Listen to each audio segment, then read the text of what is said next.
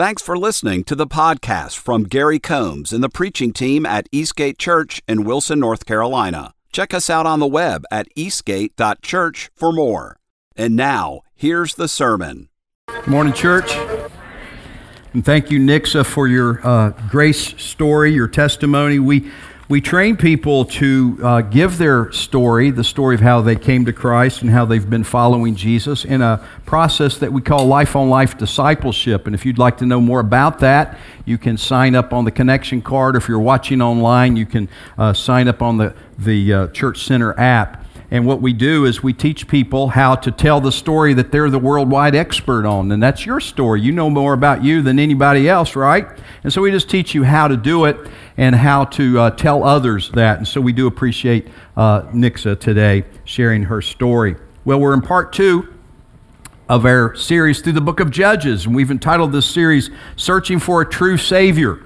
Because in this book there are 12 human judges that all make us want something more. They save Israel for a season through the power of God, but then as soon as they pass away, we see that the people of God fall right back into sin. And the other thing is, each judge consecutively becomes lesser than the previous one. More difficulties arise in these judges, and you'll see today we're going to talk in chapter 3 about 3 of the 12 judges in one chapter. And so you'll see what I'm talking about.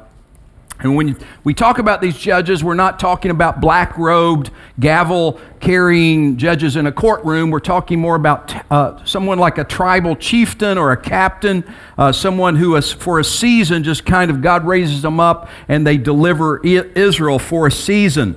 And so that's what we mean, and that's where the title of the book comes from, Judges. The key verse in the Bible, it's repeated twice. The key verse in Judges is found in Judges 17 and Judges 21. It says this: "In those days there was no king in Israel. Everyone did what was right in his own eyes." And I can't think of a better description of what we see in our culture today. People just doing what they want to do, not caring if there's a truth, not caring if there's a right or a wrong, but we hear people say, well, that's your truth, you do you. And so even though the book of Judges describes events that took place over 3 millennia ago, human nature really hasn't changed. And so we live in an age today, and I'm not just talking about the people out there, those people out there are just doing whatever they want to do in their own eyes. The church struggles with that too. The people in here struggle with that too, because today's message is entitled Forgetful Hearts. And we have in our human nature a tendency to forget the things that we're supposed to remember. And the people in Israel forgot the Lord. And even we as the people of God, even though we have head knowledge, we don't forget that God's God. And if we're believers, we don't forget the Lord in the sense of intellectual forgiveness or forgetfulness. But we sometimes act as if He's not real in our hearts. And so we have forgetful hearts. Tim Keller calls this heart forgetfulness like, it's kind of like on a cold morning how you have a bucket of water sitting outside and an icy surface kind of forms on top of the bucket. And we haven't had a lot of really cold days, but maybe if you have a pet outside, a dog or something that you keep a pail outside full of water, you'll have to get up in the morning sometimes and break the ice in order for the pet to be able to drink from the water pail. You know what I'm talking about? Well, that's kind of like what I'm talking about with heart forgetfulness, the forgetfulness of the heart, that what happens if we don't remember with intent, there's kind of a coldness that comes over our hearts, kind of an icy formation that forms that has to continually be cracked so that our hearts are soft. And this is what we call active remembering. There's things that we must constantly remind our hearts of so that we make good decisions.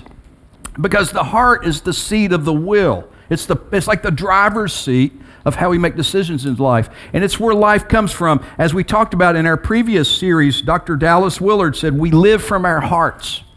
We live from our hearts. And so we get these icy, forgetful hearts. And perhaps you know this already. One of the reasons we come together on the first day of the week is to remind ourselves, because we have forgetful hearts. to remind ourselves of what's true. So we go back out empowered and strengthened, and we break the ice, as it were, that will form during the week over our hearts. So where have you forgotten the Lord today? Where have you forgotten? Where do you need to look at your life and go, at the heart level, I haven't really been remembering the Lord as it pertains to this. What's going on? Are you going through a season of trouble? Maybe you're going through a season of trouble. Have you remembered the Lord? Maybe you're going through a season that you would call it feels like warfare. Like maybe it's in your marriage or at the workplace or in your neighborhood. Perhaps it's at the school. It just feels like I'm in war. Have you remembered the Lord? Have you remembered Him? Or are you trying to do it in your own strength? How about the way you feel about life right now? Are you discouraged? Are you disheartened? Are you feeling overwhelmed? Ask yourself the question, have I forgotten the Lord in my heart? Yeah, I know you know Him in your head, but have you forgotten Him in your heart? Maybe you've lost your passion. Have you forgotten the Lord? Well, that's what happened to the Israelites in Judges chapter 3. It says they forgot the Lord. They forgot Him. They didn't forget about Him. They were doing the festivals. They were doing the holidays, They did Passover and Yom Kippur and all. They did those things. They went through the motions. They went to the tabernacle. But the Bible says they forgot the Lord. I think they forgot the Lord in their hearts. In chapter 3 of Judges, the Israelites were caught up in this cycle of heart forgetfulness, and they would go through a season then where the Lord would bring difficulty into their lives, and then they would, in sorrow, cry out to Him, and then He would deliver them. And this cycle just kept going round and round. How did they break out? Well, they really didn't. That's what we'll find out in the book of Judges. They need a true Savior that'll break them out of this cycle of forgetfulness of the heart. But I believe we can, because we have the true Savior, Jesus. We can break out of this cycle of heart forgetfulness and remember the Lord. And as we look at the text today, I think we'll see 3 ways that we can do that. Now, we're going to break the text up into 2 readings. And in the first reading, we'll talk about 2 insights, 2 ways that we can remember. And then in the second part, we'll bring a third thought. Well, verses 1 through 11. Let's read that, and then we'll talk about it. Chapter 3, verse 1. Now these are the nations that the Lord left to test Israel by them, that is, all in Israel who had not experienced all the wars in Canaan. It was only in order that the generations of the people of Israel might know war, to teach war to those who had not known it before. And these are the nations: the 5 lords of the Philistines, and all the Canaanites, and the Sidonians, and the Hivites, who live on Mount Lebanon, from Mount Baal Hermon, as far as Lebo Hamath. They were for the testing of Israel, to know whether Israel would obey the commandments of the Lord, which He had commanded their fathers by the hand of Moses. So the people of Israel lived among the Canaanites, the Hittites, the Amorites, the Perizzites, the Hivites, and the Jebusites. And there's a lot of ites there, right? And the daughters, their daughters, they took to themselves for wives, and their own daughters they gave to their sons, and they served their gods. And the people of Israel did what was evil in the sight of the Lord. They forgot the Lord their God, and served the Baals and the Ashtaroth. Therefore the anger of the Lord was kindled against Israel, and He sold them into the hand of Cushan-Rishathaim, king of Mesopotamia. And the people of Israel served Cushan-Rishathaim 8 years. But when the people of Israel cried out to the Lord raised up a deliverer for the people of Israel, who saved them, Othniel, son of Kenaz, Caleb's younger brother. The Spirit of the Lord was upon him, and he judged Israel. He went out to war, and the Lord gave Cushan-Rishathaim, king of Mesopotamia, into his hand, and his hand prevailed over Cushan-Rishathaim. So the land had rest 40 years. Then Othniel, the son of Kenaz, died. This is God's word. We're looking about 3 ways to remind our forgetful hearts to always remember the Lord. Here's the first way. We can remember to count it all joy when our faith is tested. We can remember to count it all joy when our faith is tested. You probably took note of verse 7. It says, they forgot the Lord their God. And as I've already mentioned, this forgetfulness was not head forgetfulness, but forgetfulness of the heart. God was no longer real to them, and they began to live as the world did. You could almost, if we brought it to the church today, there are Christians who live like Christian atheists. They proclaim that they're believers, but you couldn't tell it by their lives nor by their habits. And so that's how Israel was starting to look. They claimed to be the people of God, but they weren't living like it. And God said they had forgotten him.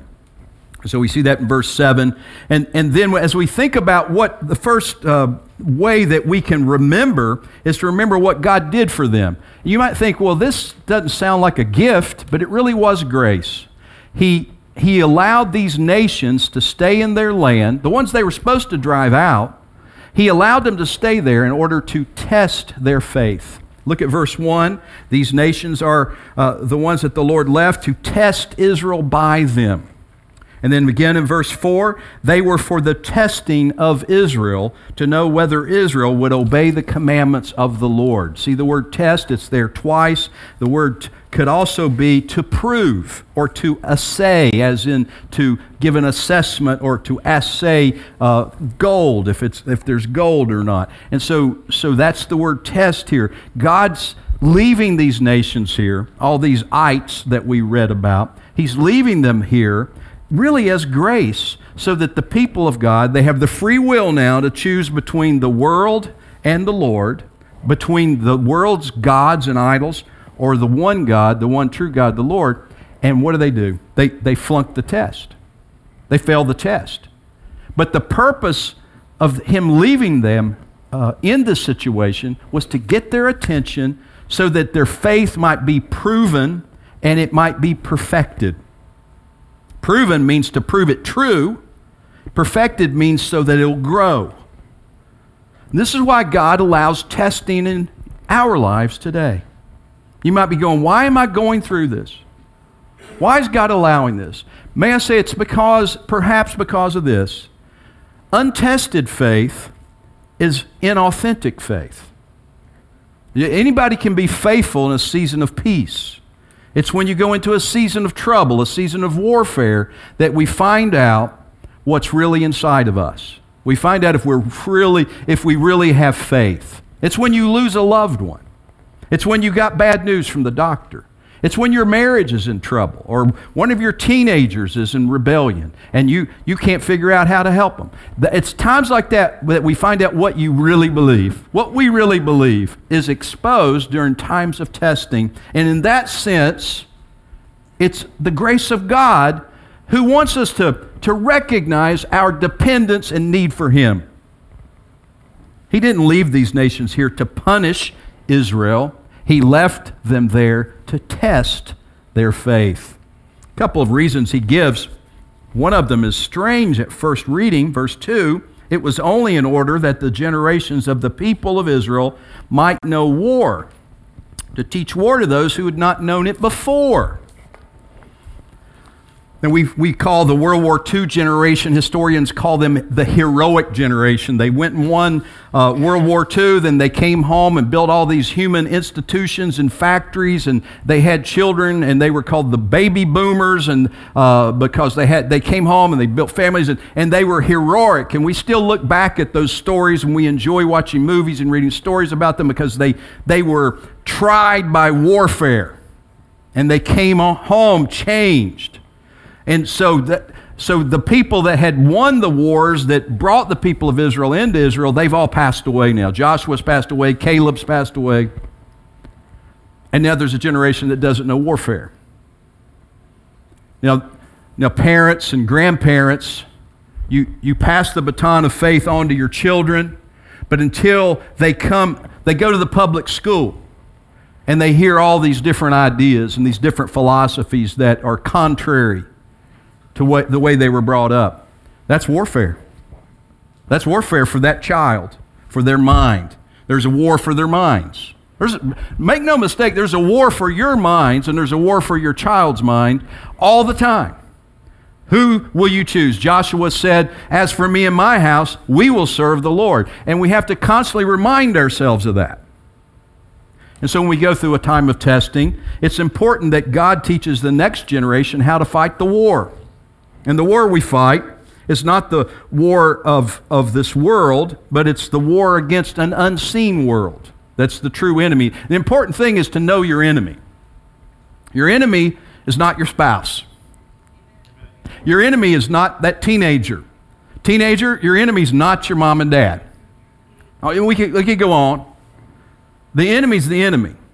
Ephesians chapter 6 says, put on all of God's armor so that you'll be able to stand firm against all the strategies of the devil, for we are not fighting against flesh and blood enemies, but against evil rulers and authorities of the unseen world, against mighty powers in this dark world, and against evil spirits in the heavenly places. You might be face to face with a human that, boy, you feel like that human's your enemy, and they've hurt you and they've offended you or whatever, but I want you to recognize the enemy's the enemy behind all of this.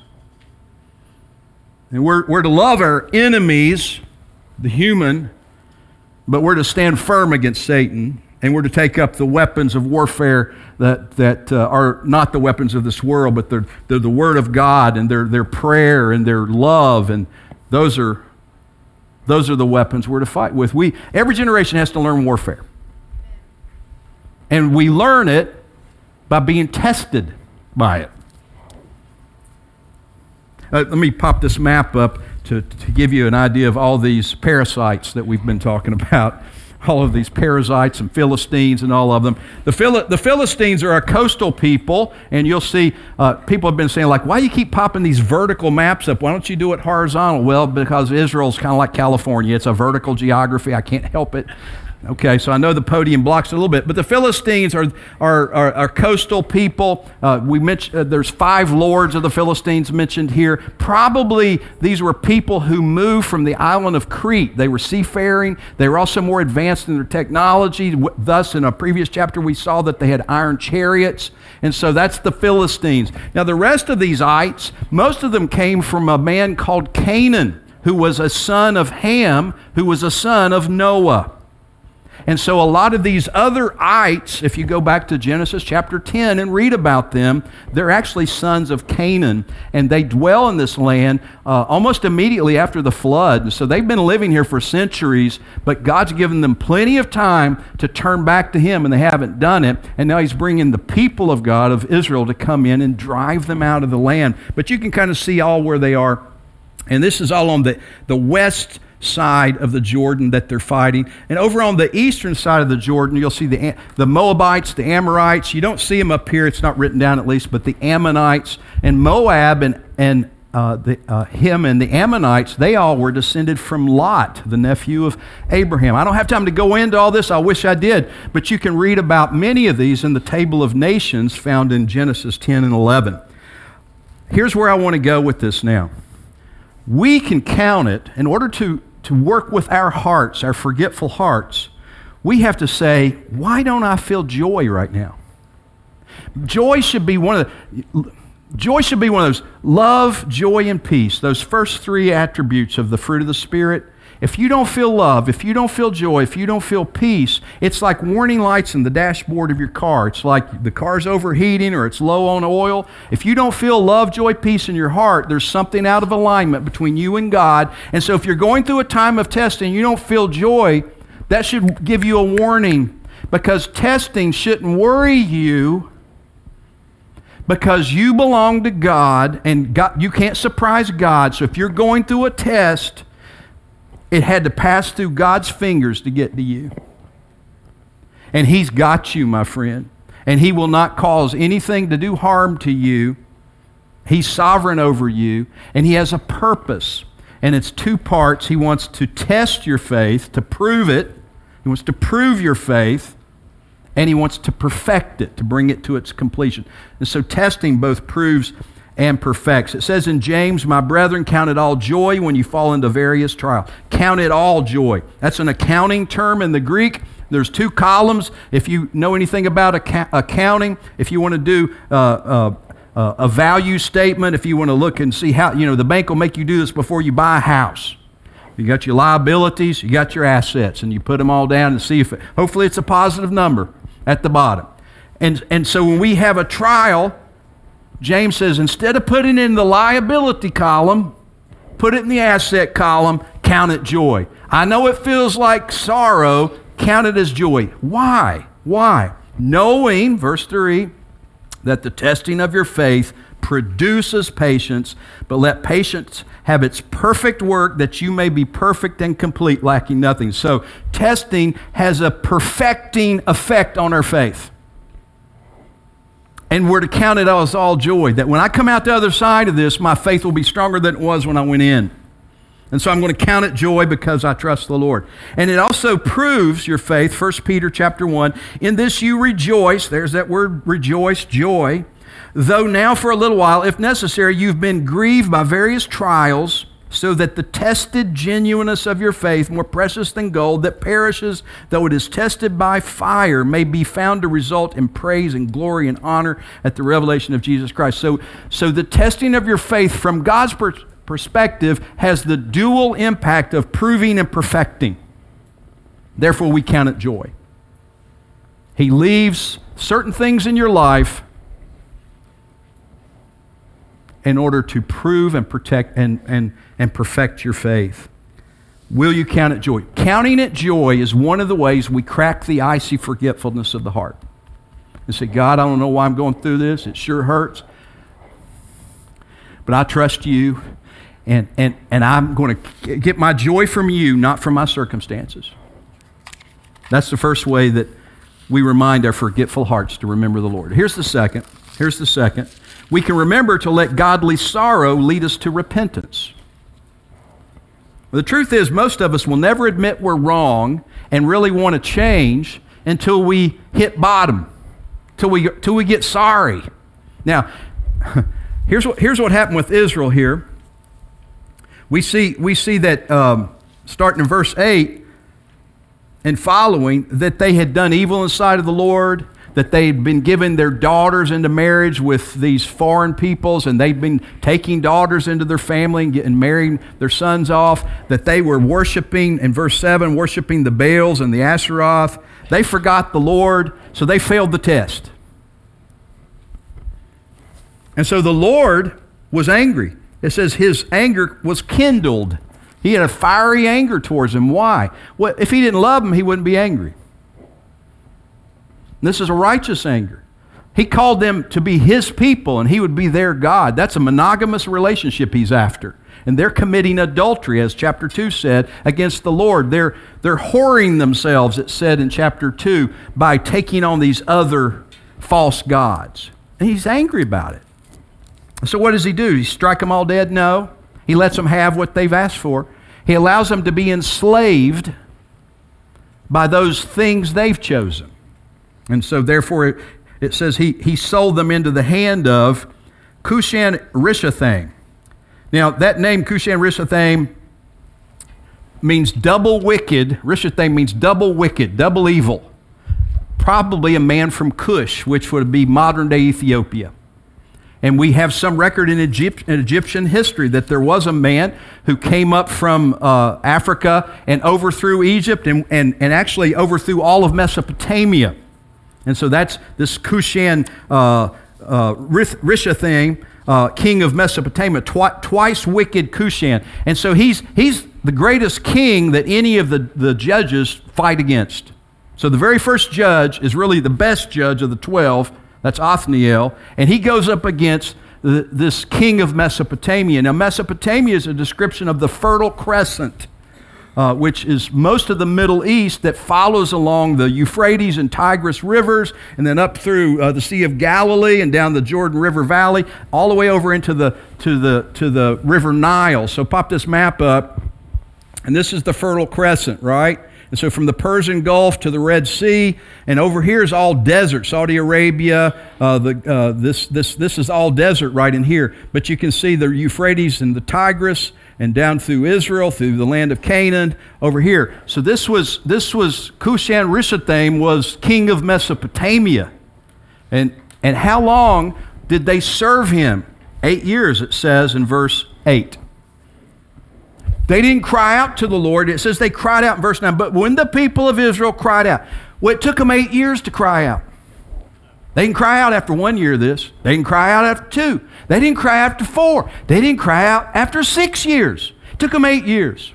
You ever have a friend that's going through something and they just keep making the same dumb mistake over and over again, and you think to yourself, well, maybe they hit bottom this time. They've lost their family. They've lost their job. Maybe they've hit bottom, because maybe if they hit bottom, they'll finally look up. You ever say that? I know you've never said it about yourself, but we say that about other people, don't we? Maybe they hit bottom, they'll finally look up. But some people, it takes them 8 years of bottom before they'll look up. Some people are hard-headed. They got to hit 8 bottoms. You thought that was bottom? No, there's another one. Oh, no, there's another one. Wait a minute, there's another one. Some of us are hard-headed. Took them 8 years. They finally cried out to the Lord. The minute they did, notice the time word, but when. When they did, when they cried out, God, but God, but God, but God. See, they finally looked up. They finally hit bottom, but when the people of Israel cried out to the Lord raised up a deliverer for the people of Israel. My goodness. Why didn't they cry out sooner? I don't know. Why didn't you? And they raised up Othniel. Now, Othniel's a man. He is the man. He's got the name and the pedigree. Othniel. If you see a Hebrew name that's got El in it, that means God. El is a shortened version of Elohim. It means God. And so Othni, what's that mean? It means lion. His name means the Lion of God. He's got the name. He's got the pedigree. He's the nephew of Caleb. He's the nephew. He's from the tribe of Judah that carries a banner with a lion on it. This is the Lion of God from the Lion of Judah. He's got the name and the pedigree. I mean, isn't that what made him the great judge? No, actually, that's not what qualified him at all. It wasn't his name nor his pedigree. What qualified him was, first of all, God raised him up. That's the first qualification. The people didn't choose Othniel, although they probably would have. He certainly had the name and the pedigree. But God raised him up. And then second, and perhaps most important of all, verse 10, the Spirit of the Lord was on him. Man, whoo. Yeah, the Ruach Yahweh was on him. The Spirit of the Lord was on this man. This is the greatest judge of the 12, and he defeats the greatest enemy of the 12, the king of Mesopotamia. We can see here this cycle that repeats over and over again. And so here we see the first example of it in the story. Let me pop this up on the screen. This is going to be helpful for you. You're going to see this throughout the book of Judges. The people rebel and they sin. And then the Lord turns them over to servitude. He allows them to have what they asked for, and they begin to serve false gods. They fall into servitude. So they rebel and they sin. God responds and gives them that. And then they cry out in sorrow. They repent.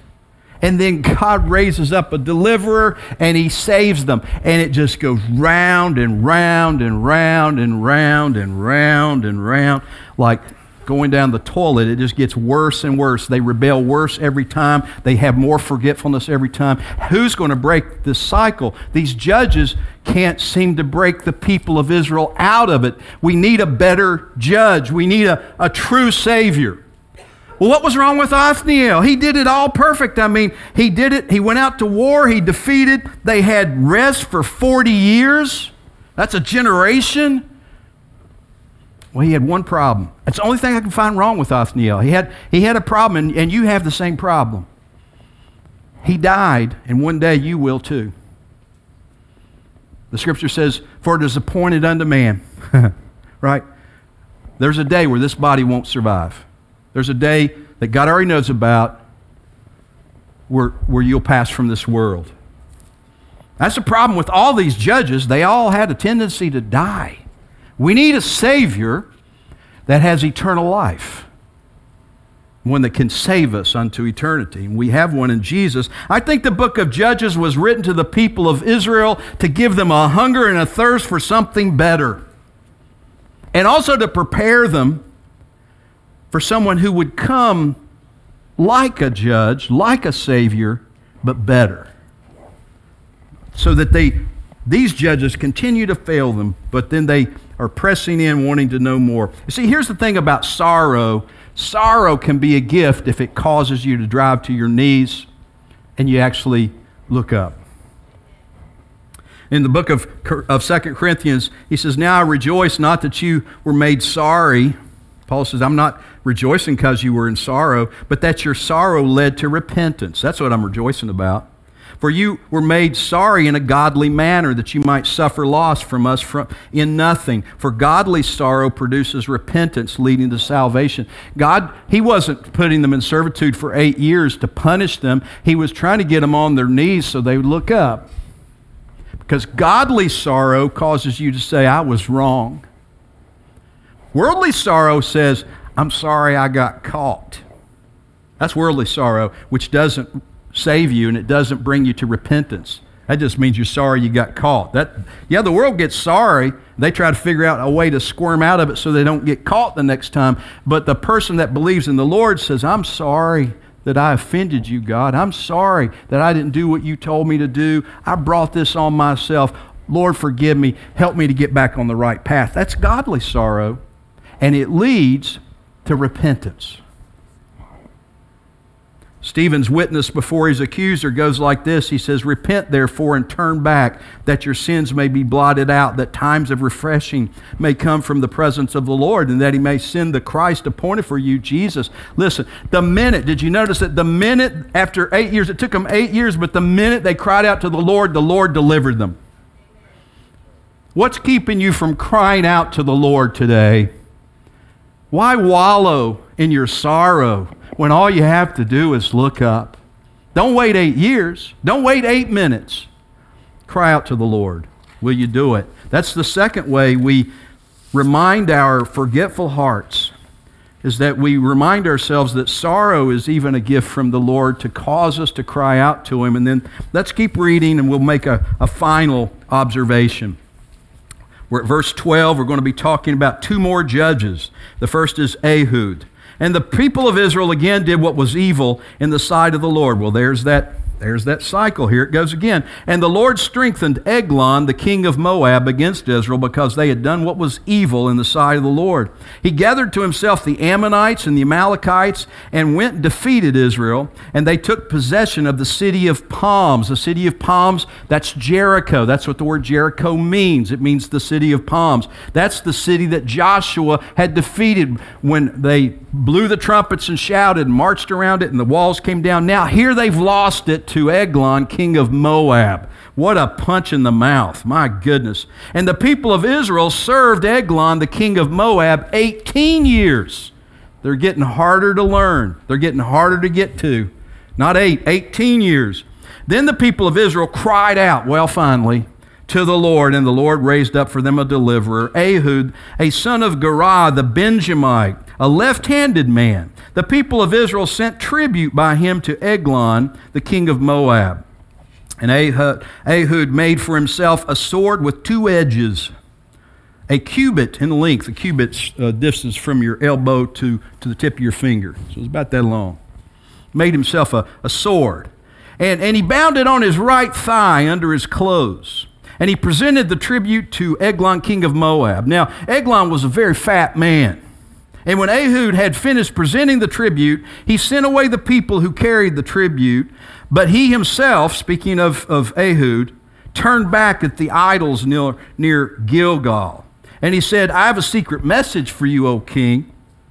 And he commanded, silence.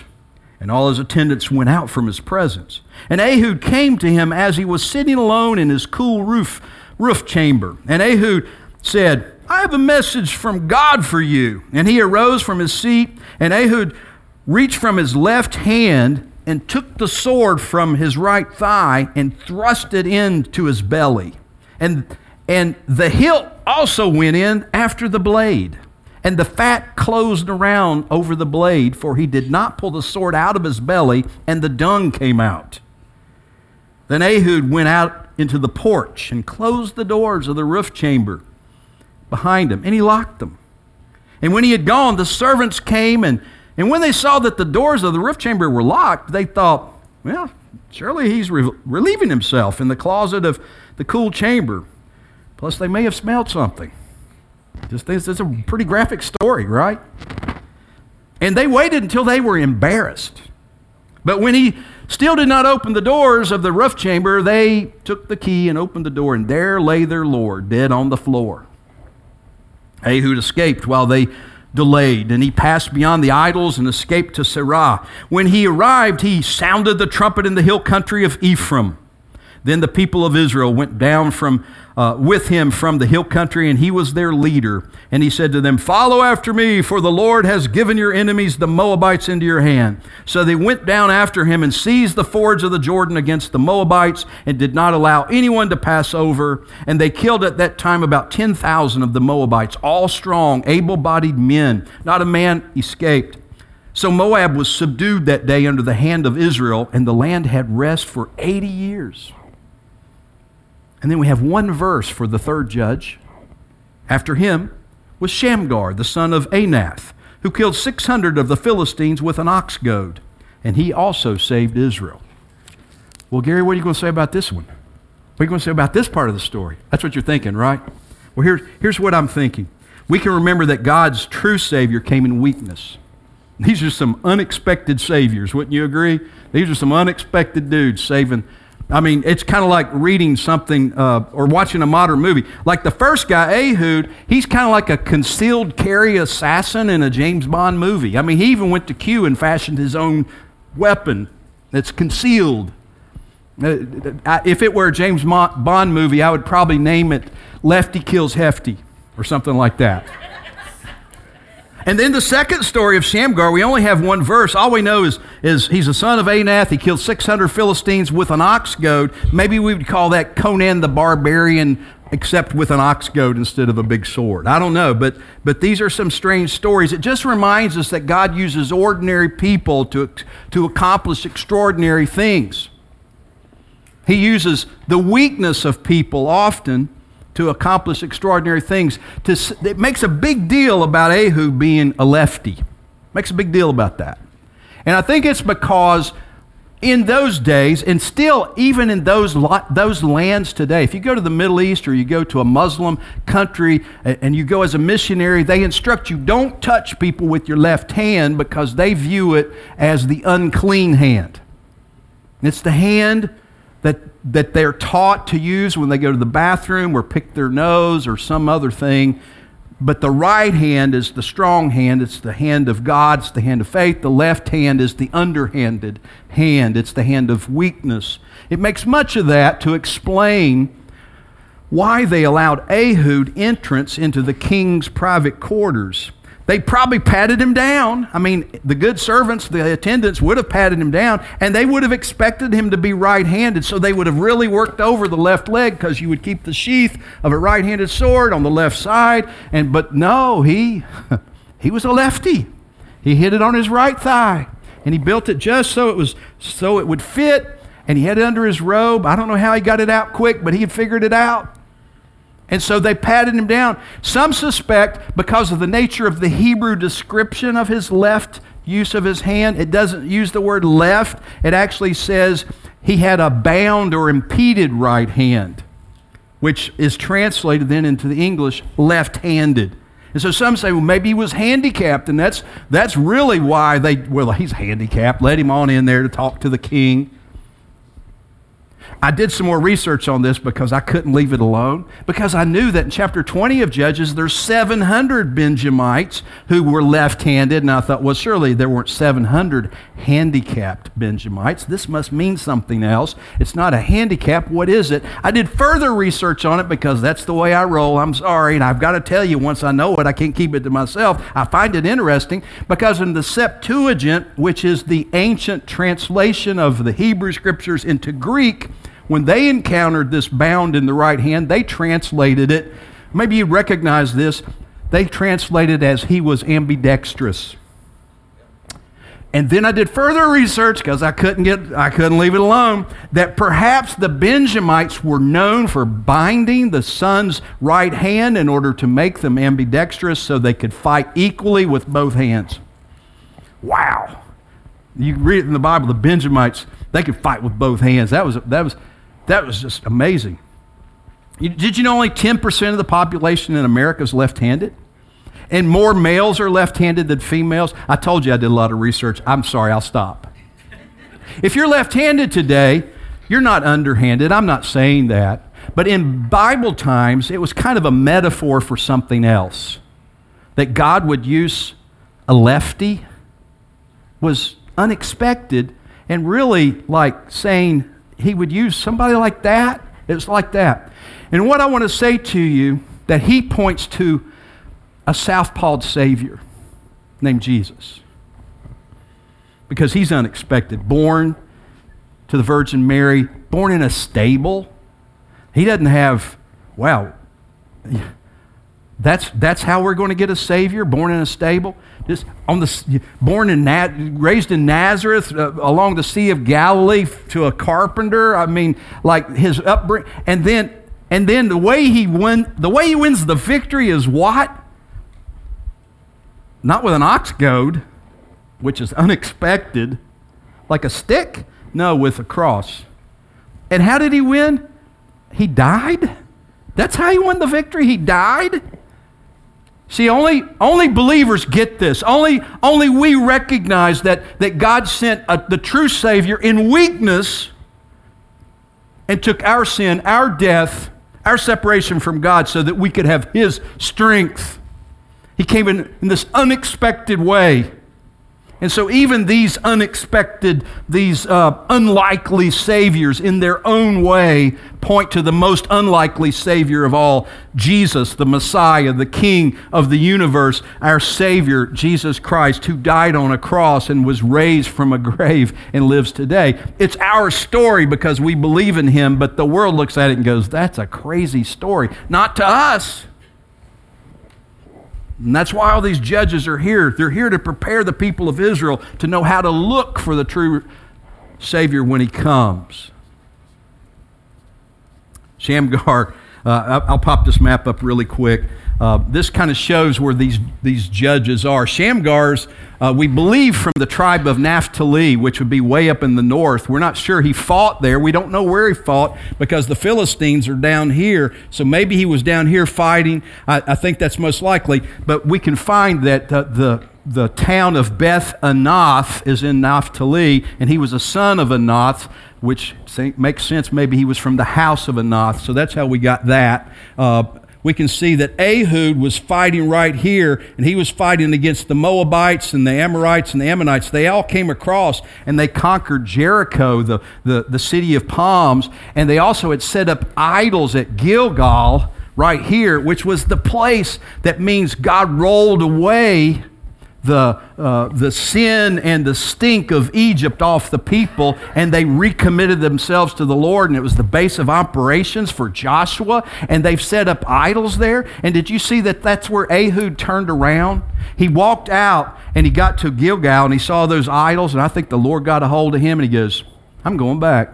And he goes back in and kills that king of Moab.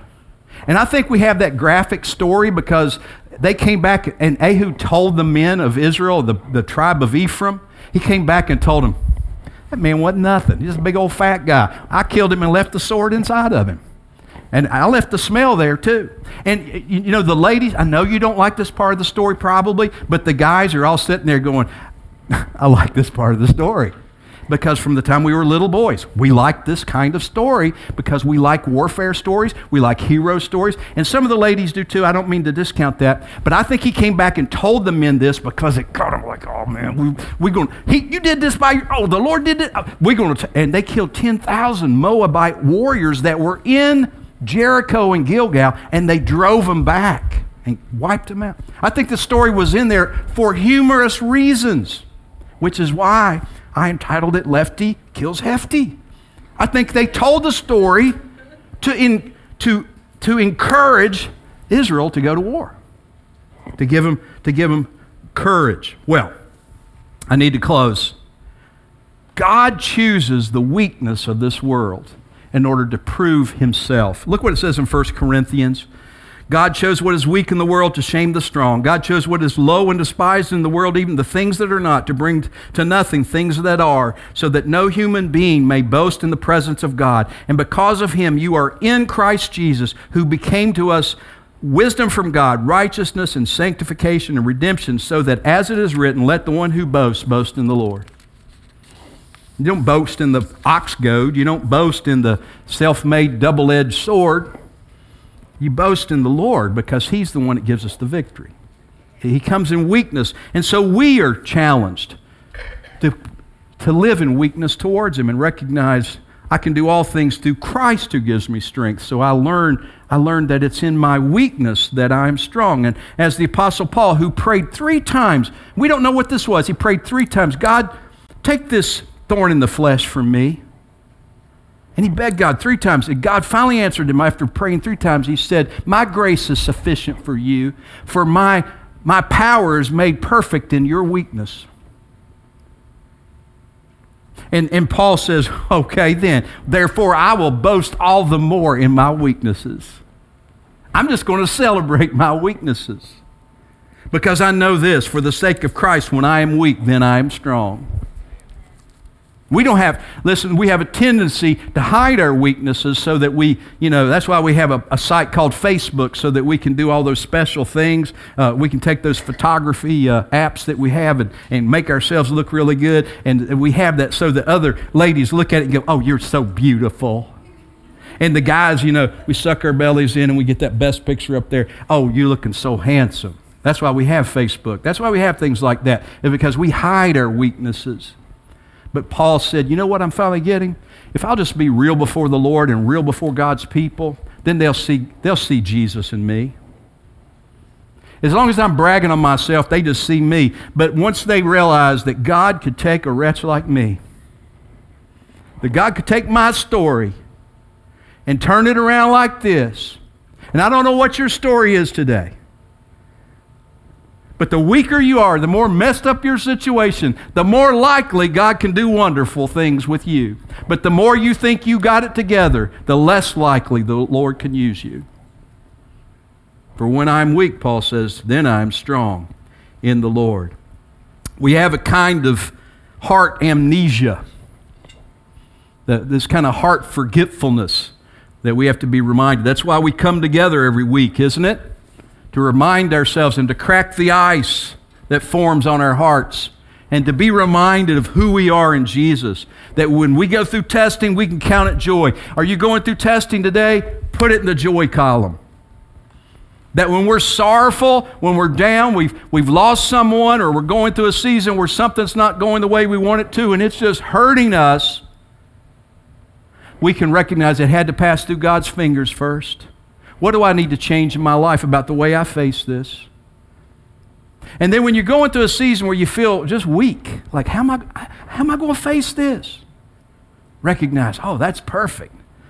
That's where God really likes to work, where you can really count on a true Savior named Jesus. Let's pray.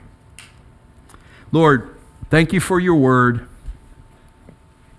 I pray first of all for that person that's here today that's never given their life to you. And I'm talking about an act of the will. I'm not talking about head knowledge. Yeah, I know who Jesus is. I know what he did. I'm talking about heart knowledge. Have you ever given your life to Jesus as an act of the will? You can do it right now, right in your seat. You can pray it right now, just expressing your faith. Pray like this: Dear Lord Jesus, I'm a sinner. I need a Savior. I believe you died on the cross for my sin, that you were raised from the grave, that you live today. Come and live in me. I give you my life. I want to be a follower of Jesus. I want to follow you. I want you to be my Lord and my Savior. If you're praying that prayer believing, he'll save you. He'll become your true Savior, and he'll be your Lord, and he'll make you a child of God, and you'll change. You'll see life change, and you'll see your faith grow. But you can start today. Others are here and you've done that. You've made Jesus your Lord and Savior, but you're going through some testing right now. And you've been beat up. You feel sorrowful. Maybe you even feel like giving up. You feel weak. But don't do it. Cry out to the Lord. Would you do it? Would you cry out to the Lord and say, Lord, I need your help. And know this, when you ask for help, He hears. Oh, we serve a God who hears. Cry out to the Lord, and He'll give you help. We pray it in Jesus' name. Amen.